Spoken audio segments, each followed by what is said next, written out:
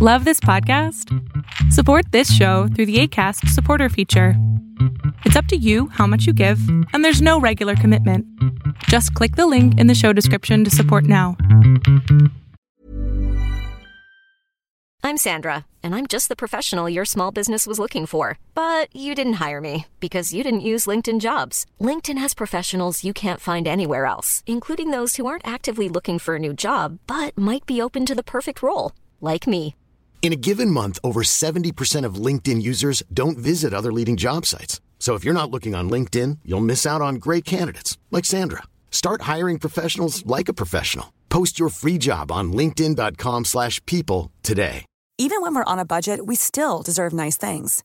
Quince is a place to scoop up stunning high-end goods for 50 to 80% less than similar brands. They have buttery soft cashmere sweaters starting at $50, luxurious Italian leather bags, and so much more. Plus, Quince only works with factories that use safe, ethical, and responsible manufacturing. Get the high-end goods you'll love without the high price tag with Quince.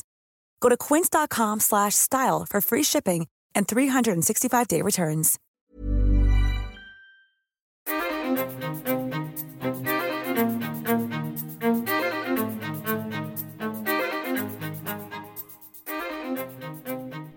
Morning, good afternoon, good evening, Undying Light listeners. We hope you have had a very blessed and joyful Merry Christmas as we are now approaching the new year. This episode will air just a couple days before the new year.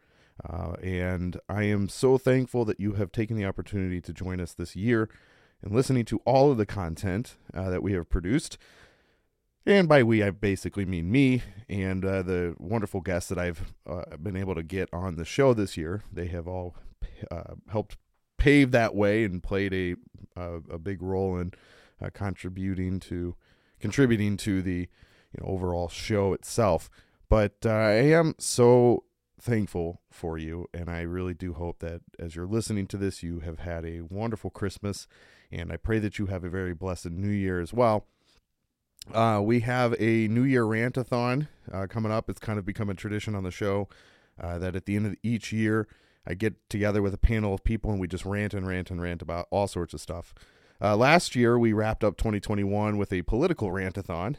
This year, I gathered some confessional Lutherans with me, and we ranted on kind of the Protestant church, more or less those that deny the efficacious grace found in the sacraments, and have obliterated what it means to be biblical in their worship.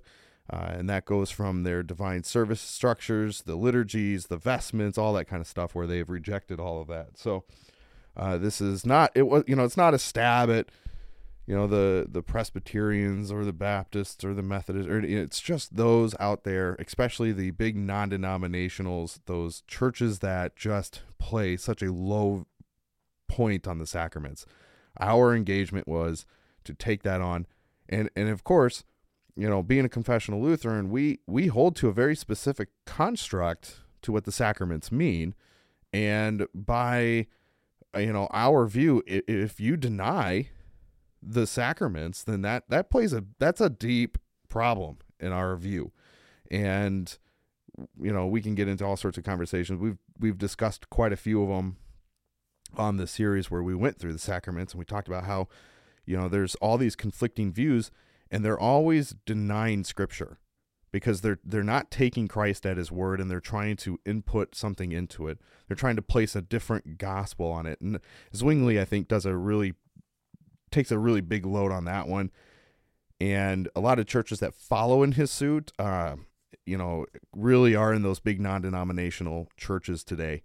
And by big, I mean, they could be even small. I mean, we've got churches around here that are non-denominational, and they're not mega churches by any measure, but they have such a low view of the sacraments. And it's just pep talks and TED Talks and feel-good sermons and 10 ways to, get rid of stress and 8 ways to unbaggage your life. And I mean, it's all junk. It's all junk theology.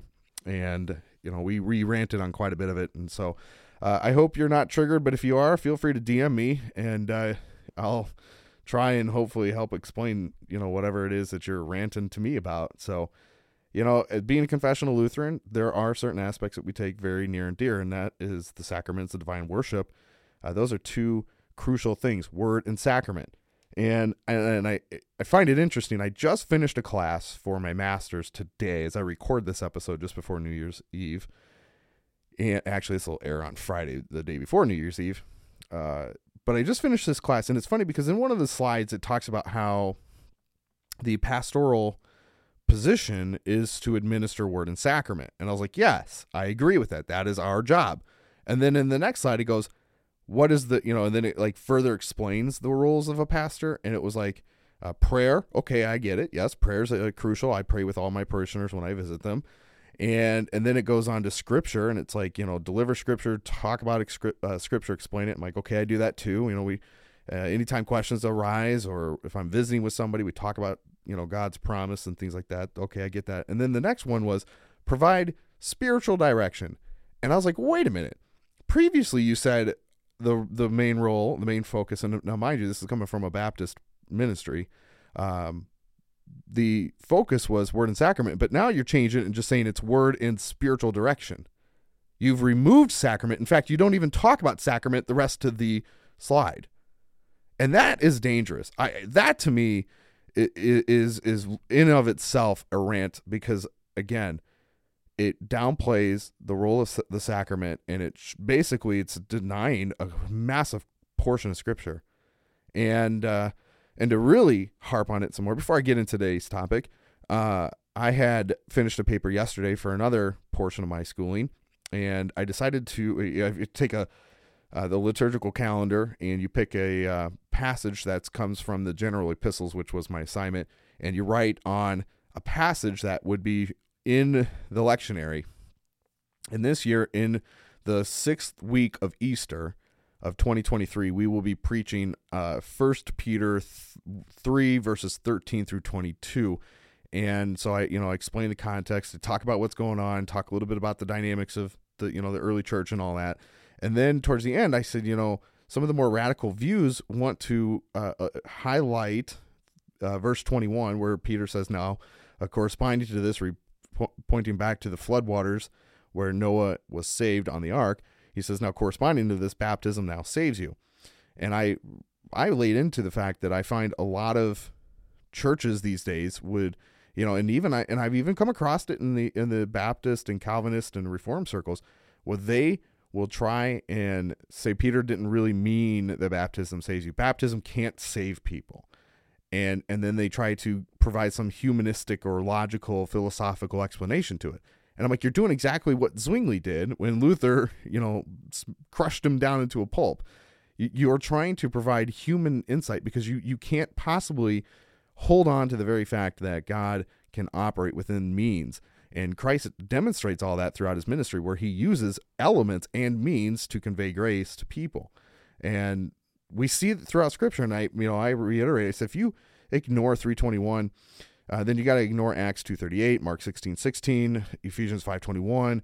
There's text in Colossians. There's text in the Gospel accounts of John 3, Matthew, throughout the early baptismal text in Matthew chapter, I believe it's 3 or 4. What we just talked about it on the show a few weeks ago, but where Jesus gets baptized. So you'd have to deny all of it. You'd have to deny all of the baptismal text. And that's not even covering all of it that I just labeled. I mean, there's many more of them.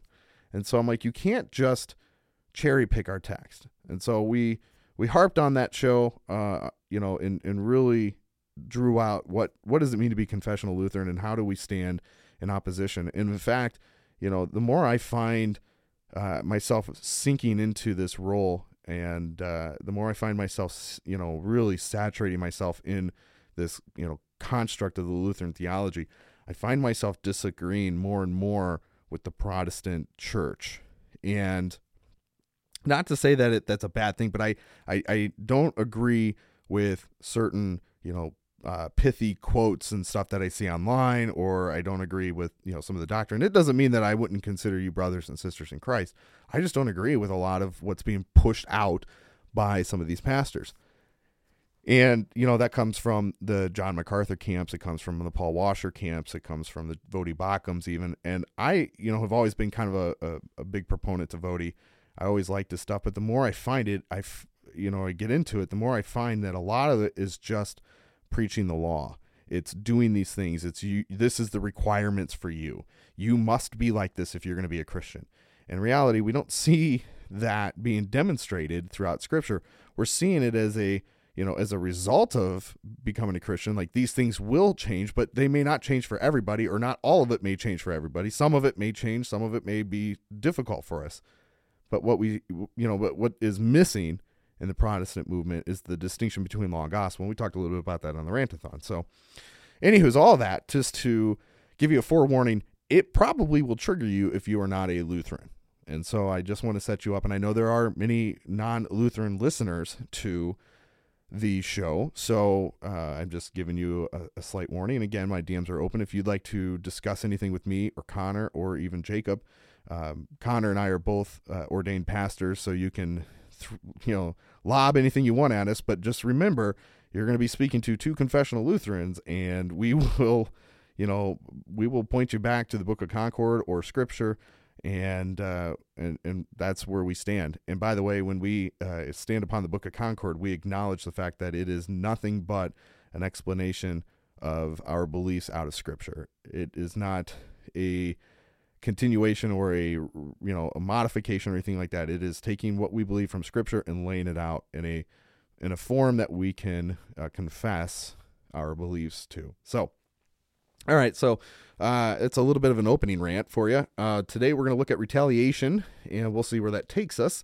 If you are interested in supporting the show, by all means, we would be blessed to have you. We are a listener-supported show, and I talk about it a lot, basically every Friday, just, hey, check out Patreon, $1 a month, yada, yada, yada. You can get it in the show notes, yada, yada, yada.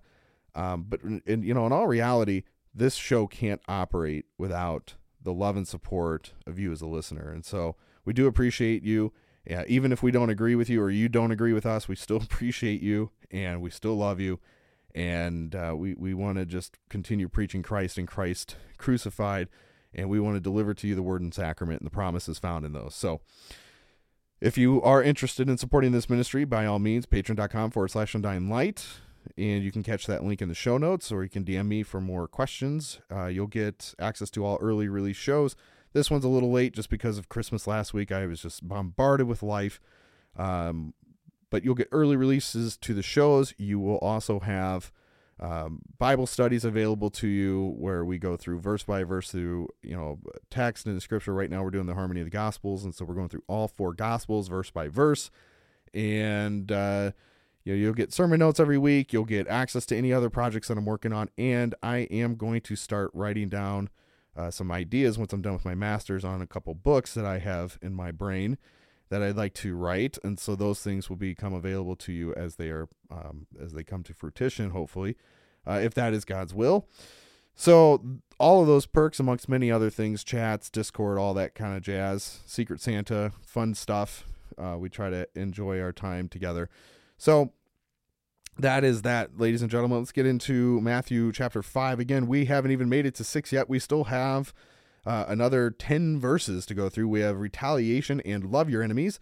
And I don't think we will make it to chapter 6 this week, but, we want to take it, slow pace, and we want to really spend the time working through the text. And so here's verse 38. Jesus continues preaching. You have heard that it is said, an eye for an eye and a tooth for a tooth.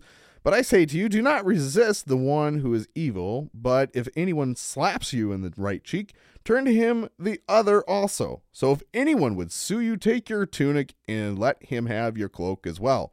And if anyone forces you to go a mile, go with him 2 miles. Give it to the one who begs from you, and do not refuse one who would borrow from you. All right, so these 5 verses right out of the gate can really come across as being heavy in the law, right? It's, if somebody strikes you, turn the other cheek. If somebody sues you, give them more than what they are suing you for. If somebody forces you to go a mile, go another mile. Don't give in, or if somebody is begging to you, don't refuse them, but give to them. And so we've got a little bit of, some distinction here to make in this text, and we will hopefully unpack it for you in a right manner. And then we'll, if we have time, which we might, we're going to look at love your enemies as Jesus wraps this portion of his sermon out. And then chapter 6 moves on to giving to the needy in the Lord's Prayer. So that will probably come in the next couple of weeks, as we will spend a considerable amount of time looking at the Lord's Prayer. We might even spend a couple of weeks looking at it. So an eye for an eye. This is the law of equal retaliation. It's based in Scripture, and it is the attitude deeply rooted in the human heart. This is the construct of, if somebody strikes you, you strike them back. And Jesus goes on to say, but I say to you, do not resist this. Jesus prescribed a totally different attitude to his disciples.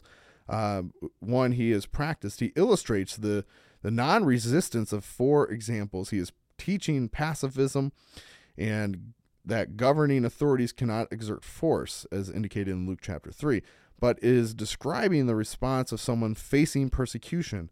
If you face persecution, turn the other cheek. More of an insult than an attempt to do physical harm. So the prescription that Jesus is giving is saying this: if you are found to be being persecuted, or somebody strikes you, don't cave in into sin, because sin would be an eye for an eye. Don't give in to the temptation to sin, but walk away from it. If you have to, turn the other cheek and let them smack you on the other cheek, but walk away from it. Don't cave into the temptation, because you are being aggravated, you're being agitated, you're being forced into this position where a fight is inevitable. You can walk away from it. And I know it's kind of hard for most people today. We want to be haughty and boastful in our position to self-defend ourselves. And, a lot of people I know carry firearms, things like that. We always want to, be prepared for an attack or somebody willing to do us harm. And the goal, and this is something that I'm really trying to instill in my daughter, who's, in school and preschool now, is when you are being bullied, when you are facing people who do not like you, it is okay to walk away. You will get so much more out of life if you just walk away from a high tension situation. If you are being faced with that, I tell her just to turn and walk away. If she hits you, there's this little girl who kind of picks on everybody in the class. I'm like, if she comes up to you and she picks on you, just walk away. You can say, I don't appreciate this, I don't like this, don't do this, but just walk away. And she will get her just punishment. And that's just one of the things that, you got to deal with as a parent. You have to teach your kids how to, 1, defend themselves, but 2, to understand when it is right to turn the other cheek. When is it right to walk away? And I, hope my kids never have to, actually get into a fist fight. I would pray that they don't. Being a pastor, that's not really what we do. We don't condone violence. And, but the reality that we face is there's, fights that break out in schools all the time. There's bullies, there's people who want to do us harm, and it's just the reality of the world we live in. And so, Jesus here is teaching you that pacifism is a much more, preferred way to handling the situation. How can you, make the high tension, situation be less tensioned, less, heightened, and less agitated? So that's really the whole bit to it. Just walk away. You can turn the other cheek, literally, but it's not a manner of, giving into allowing more abuse. It's don't give in to the sin that's tempting you. The sin that is tempting you is to fight back. It is the sin that is tempting you to commit violence to another person. Walk away from it before something comes of it that you cannot go back from. It's a movie that it's an older movie. It's Con Air, and it's not necessarily the most PG-13 movie out there. It's actually rated R, but it's kind of vile and vulgar a little bit. But it's a Nicolas Cage movie, and I really enjoy it. And at the opening scene, he's an Army Ranger who comes back from deployment, and he's with his wife, and he goes out into the parking lot after they are at this bar, and 3 guys jump him, and I don't remember if it was 1 or 2, but he ends up killing two of the guys by defending himself. And then he's put into jail for a couple of years, and he has to service time, things like that. And then he's on this plane, yada, yada, yada. But the whole premise, it's like, could the situation have changed? Well, it wouldn't have been a movie if he walked away from the fight, but if we place ourselves into a real world situation and that is happening, and we are trained to kill people for if you're military or ex-military, or if you have taken, some of the more intricate self-defense classes, or, more of the intricate karate or taekwondo, or, I know there's a whole bunch of different things out there for, personal defense and things like that. You can have the ability in one swing or one fatal move to do permanent harm to somebody. And so we're not here as Christians to advocate violence. We're here to find the most pacifistic move, and that is to walk away. You didn't see, Christians have obviously been involved in wars and skirmishes and battles over the centuries, but that's a whole different topic. This is talking, personal, one-on-one, context, or, small group context. So Jesus goes on to say, if anyone would sue you, take your tunic, let him have your cloak. So very simple. It's just if you're being sued for whatever reason, then just give more to it. If they take you to court and they want your cloak, your outer garment, this is an essential piece, then by all means give them your cloak. This is, or if they sue you for your tunic, give them this cloak. So this is a throwback. There's a note here on his Exodus 22, cloak and pledge shows the high value of garments due to the labor and material required to make them by hand. Each evening, out of compassion for the borrower who needed to keep warm at night, the lender should return the cloak used as collateral. This large square outer garment was wrapped around the body and draped over the shoulder, similar to a Roman toga, and reached down to the knees. So that's what the cloak is. That's that outer piece that covers you to keep you warm. So if somebody sues you to take your tunic, hand them your cloak as well. And again, it's another reality check for the believer. You're telling me now that I can't defend myself in a court of law. Now, obviously, if it's an unlawful suing, then sure, go for it. But if you're, if this person has some sort of, rightful means to sue you for something you've done, then you have to pay up for it. 41 here, if anyone forces you to go a mile, go with him 2 miles. The Roman military forced some civilians to carry baggage. So this is where this could have been referred to. Jesus told his disciples to go that extra mile in serving these foreign soldiers. Obviously, this again was another radical perspective. He's not, coming out and explicitly saying, hey, if you go home tonight and tomorrow morning a Roman soldier comes to your door and tells you got to carry luggage up to this place and, you're going to be gone. He's not telling you that. But what he's saying is very, very broad and very generic. He's like, if anyone forces you to go 1 mile, if anyone comes to you and says, carry this, go with him 2 miles. And so it wasn't uncommon for Roman soldiers to use civilians to carry the baggage because they had, their armor and weaponry, things like that to carry. But Jesus is now saying to go that extra mile in serving them.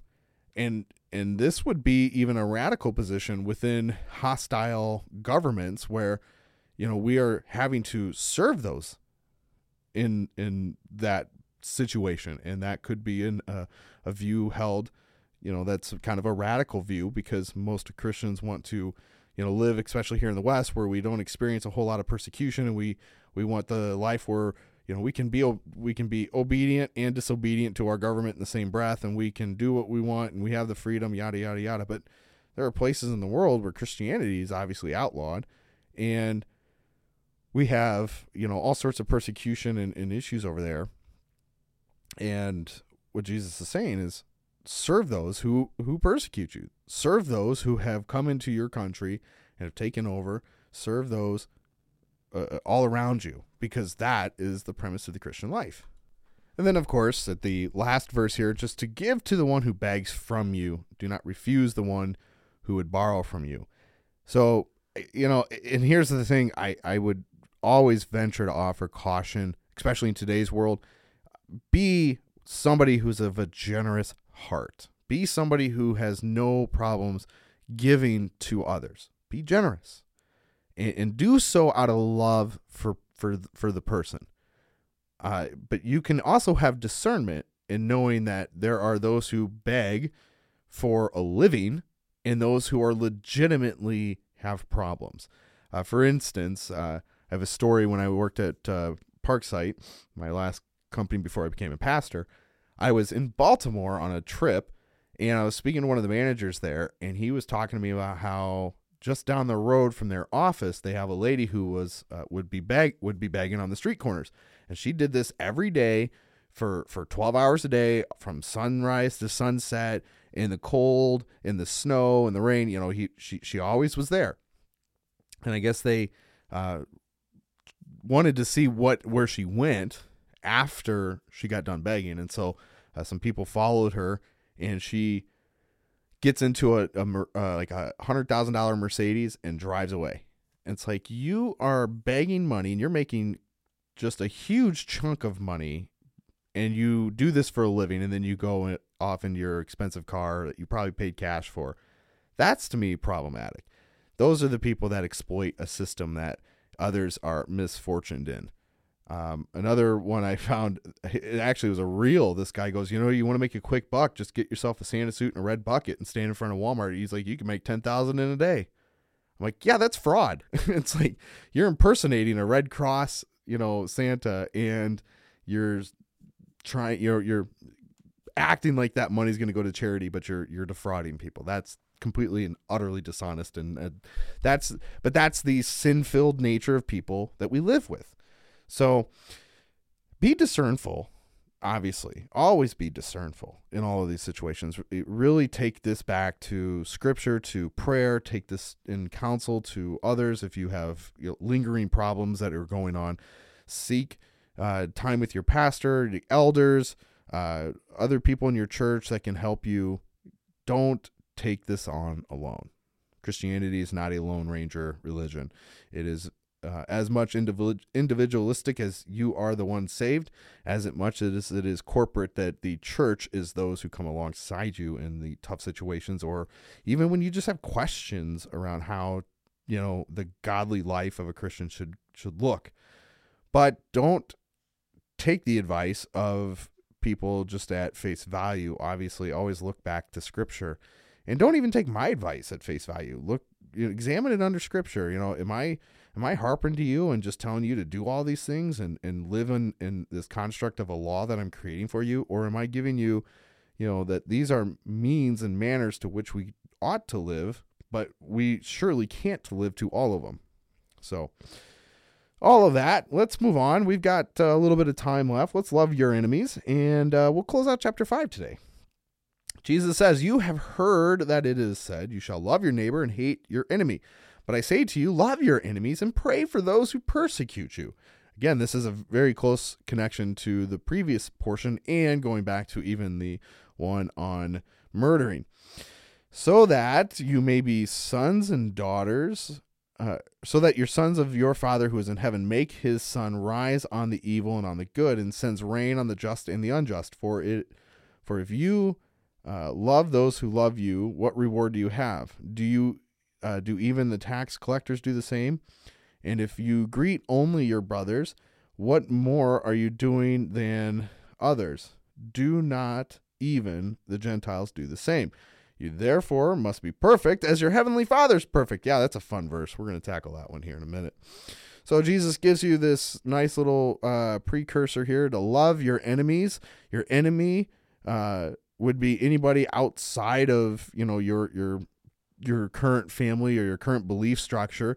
Neighbor was always considered the fellow Israelite. Neighbors would be considered, in the Christian scope, anybody who believes in Christ and in that Christ died for them and rose for them and forgives them their sins. That would be a neighbor.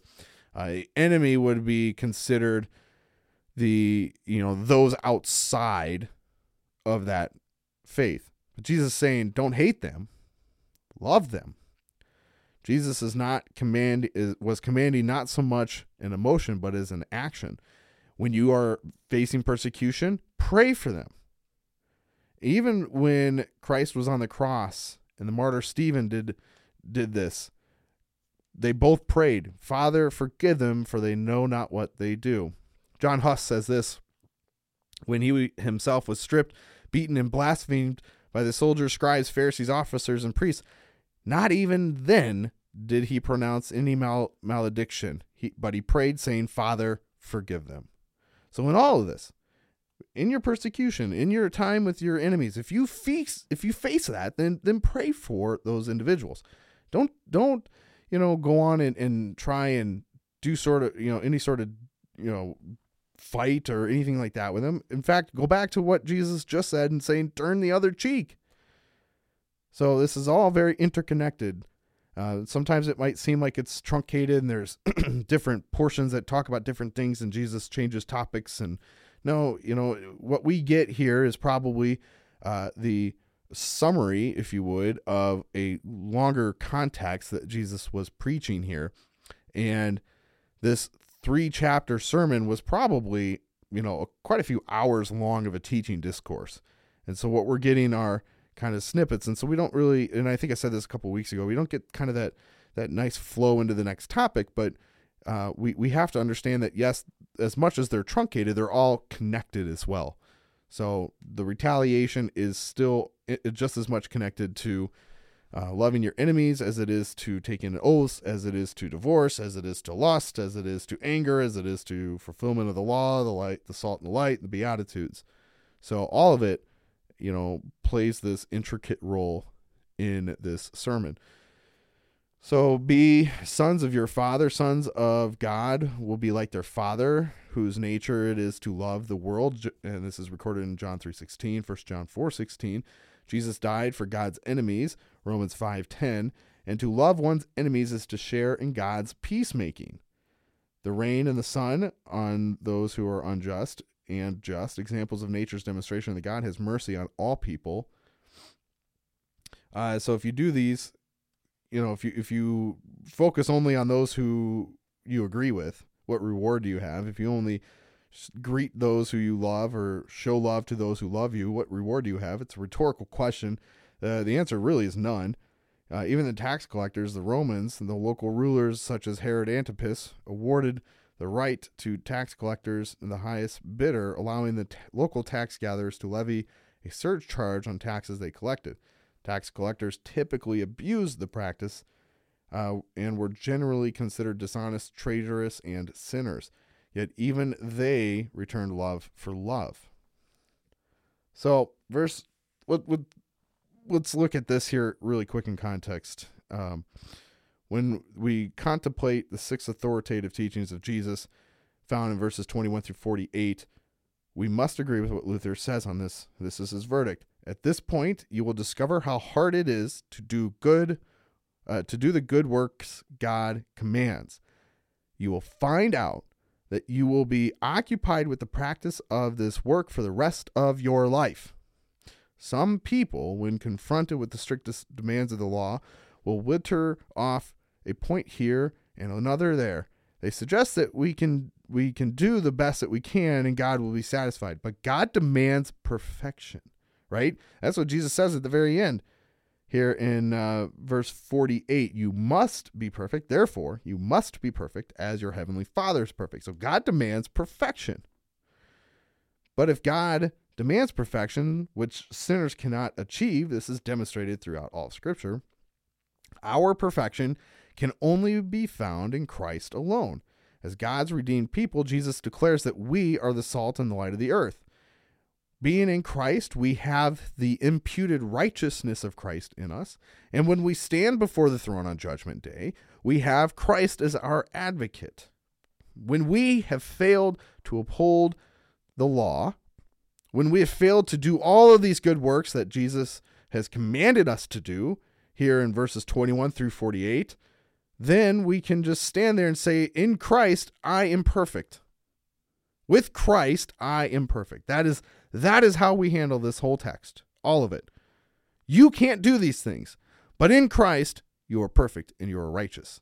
In Christ, and only in Christ, will you ever be able to satisfy God's wrath for sin, because the death and resurrection of Christ was sufficient to cover all of your sins. Now, if you believe that, then you will be saved. If you do not believe that,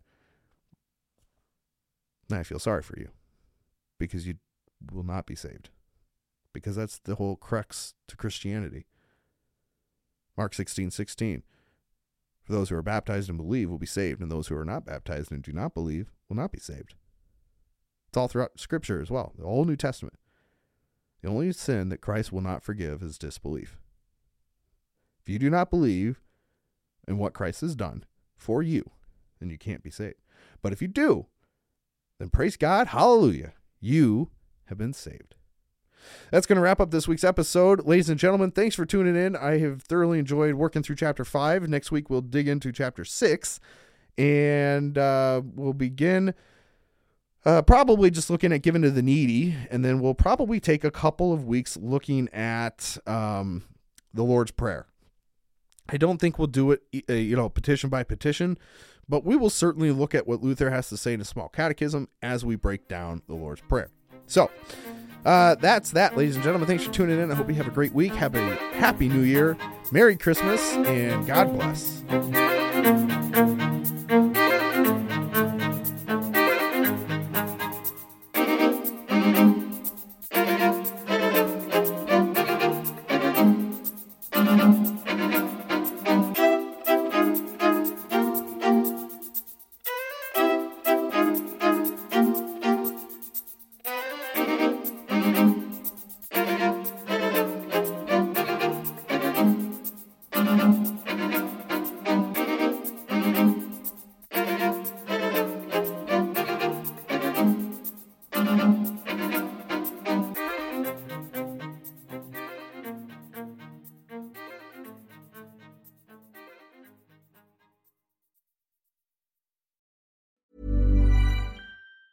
Hi, I'm Daniel, founder of Pretty Litter. Did you know cats tend to hide symptoms of sickness and pain? I learned this the hard way after losing my cat, Gingy. So I created Pretty Litter, a health monitoring litter that helps detect early signs of illness by changing colors, saving you money and potentially your cat's life. Pretty Litter is veterinarian developed, and it's the easiest way to keep tabs on your fur baby's health right at home. Go to prettylitter.com and use code ACAST for 20% off your first order and a free cat toy. Terms and conditions apply. See site for details. Even when we're on a budget, we still deserve nice things.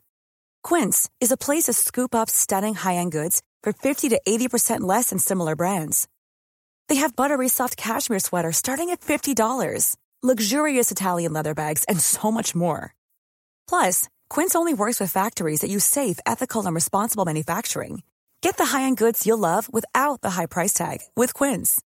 Go to quince.com/style for free shipping and 365-day returns. Hey, it's Paige DeSorbo from Giggly Squad. High quality fashion without the price tag. Say hello to Quince. I'm snagging high-end essentials like cozy cashmere sweaters, sleek leather jackets, fine jewelry, and so much more. With Quince being 50 to 80% less than similar brands. And they partner with factories that prioritize safe, ethical, and responsible manufacturing. I love that. Luxury quality within reach. Go to quince.com/style to get free shipping and 365-day returns on your next order. Quince.com/style.